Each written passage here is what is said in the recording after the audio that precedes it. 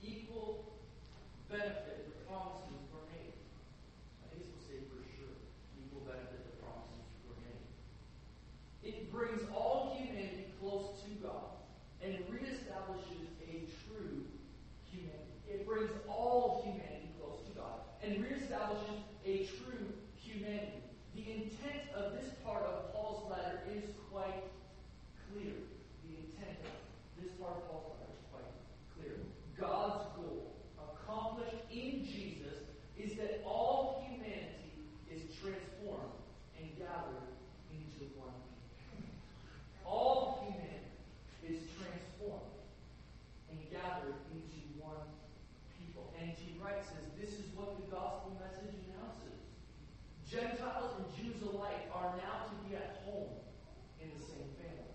That this Jew versus Gentile mentality needs to stop because we find peace in Christ, which tears down the walls. And now two different groups become one. Paul says, and that one group is building the new community. As he finishes chapter 2, he talks about building this new community. He says these words. So now Gentiles are no longer strangers and foreigners. Gentiles are no longer strangers and foreigners. You are citizens along with all of God's holy people. Gentiles are no longer strangers and foreigners. You are now citizens along with all of God's holy people. You are members of God's family. Together, we are His house, built on the foundation of the apostles and the prophets. And the cornerstone is Christ Jesus Himself. We are carefully joined together in Him, becoming a holy temple for the Lord. Becoming a holy temple for the Lord. Through Him, you Gentiles are also being made part of this dwelling where God lives by His Spirit. That this wall is torn down. That you are now included and a part. That it is not two groups, but one. And we're building a new community. That in fact, we all become fellow citizens in this new community. Fellow citizens in this new community. Remember, before, Paul said they were excluded from citizenship. Now he's saying, now in Christ you are fellow citizens. You are fellow citizens no longer. So now you Gentiles are no longer strangers and foreigners. You are citizens along with all of God's holy people. You're now citizens. Not because you followed the law. Not because you didn't train in the customs. But because Christ tore down the wall. And you found peace. You are a citizen along with all God's holy people. The mention of citizenship raises the content of this passage from the level of personal transformation to that of communal transformation, a new community. It is no less than the very fabric of the human race that God has affected through Jesus.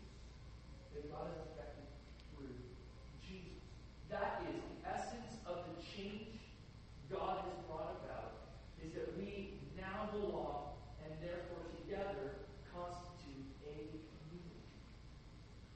Paul describes the change in status from strangers and foreigners to belonging nowhere to citizens of God's community where He dwells.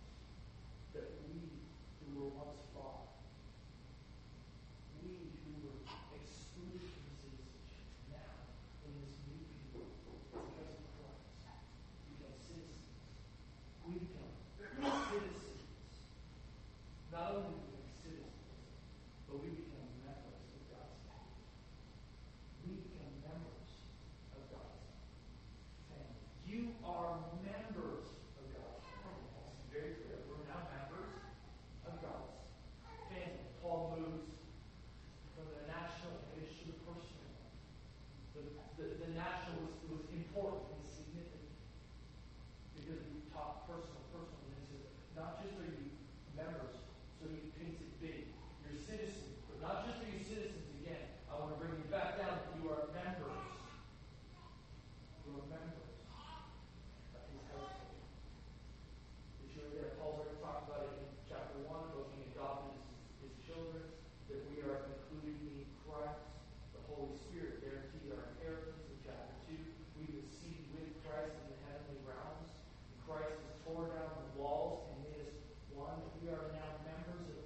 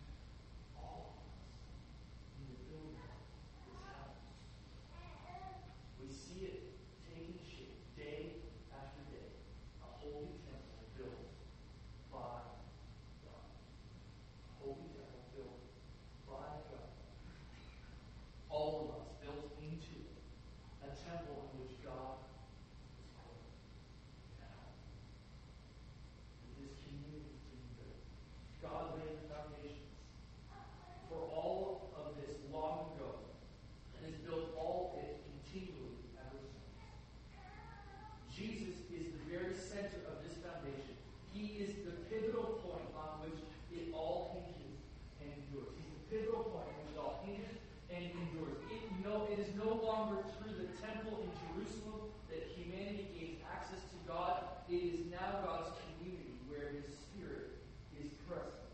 Where His Spirit is present. And Jews and Gentiles dwell together in Christ. That is the place of access to God, this new community. And I'm going to read the last three quickly. This community is built on, we talked about it, the foundation. It's built on the foundation. Now we might expect it to be God, but the foundation is the apostles and the prophets. The apostles and the prophets of the early church. In the scriptures talk about lowercase a, lowercase p, the apostles and the prophets. The early church, apostles and prophets. The apostles were the witnesses, the actual witnesses to Christ's death and resurrection, including Jesus' original disciples. The prophets were people of the early church who used their gift of prophecy in the founding way for the church. This is the foundation. The scriptures today for us are part of that foundation. The accounts of the eyewitnesses who experienced and saw. This is a foundation that the temple, the house, the new community is built on. It says that there's the cornerstone. The cornerstone. That Christ is that chief cornerstone. The most important part of the structure is the chief cornerstone, and that is Jesus, that is Christ. It was chosen carefully as the strongest and truest point, and we looked at it from a real building point. And yet Christ is that chief cornerstone. Jesus is the church. Is us the church. The one who ties us all together and holds everything together. He's the one that brings peace, that tore down the wall. He is the chief cornerstone. And in the last piece of the building, the community is the bricks. That's why I love the message piece. It says that God is placing brick by brick, stone by stone. You and I are part of this process. We are the bricks being placed somewhere in the walls of the church, the walls of the community. We all matter and we all belong together. The two last quotes to close. Jesus is the one true King through whom God's new community will rise, reaching out to the human race so as to bring peace to every human heart. Jared, can you keep on coming? The last quote comes from N.T. Wright. This is a challenge for us. Paul's breathtaking vision of the new community created in Jesus the Messiah leaves us today with several challenges. It leaves us today with several challenges. Do Gentile Christians today think of themselves as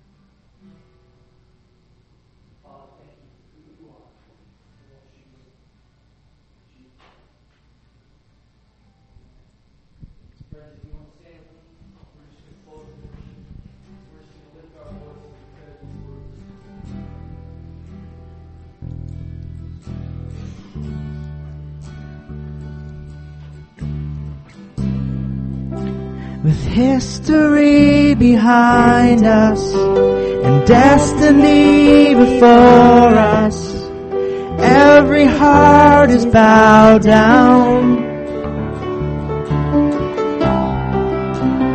From the field of battle into greater blessings, nothing left to fear now. And when we don't know what to do, our eyes will be fixed on you, fixed on you. And when we don't know what to do,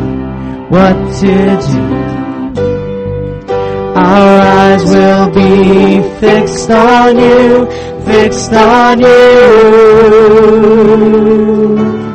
Oh, stand up, everybody stand up. Come and lift your eyes up, see the King. Our God, such a mighty fortress, you are with us, for us, Jesus our King. Moving on united, we are your revival. Every life is sold out, and running with your vision, seeing heaven breaking, people of your presence. And when we don't know what to do, our eyes will be fixed on you, fixed on you. And when we don't know what to do, our eyes will be fixed on you, fixed on you. Oh, stand up, everybody stand up. Come and lift your eyes up, see the King. Our God, such a mighty fortress, you are with us, for us, Jesus our King. Oh, stand up, everybody stand up. Come and lift your eyes up, see the King. Our God, such a mighty fortress, you are with us, for us, Jesus our King.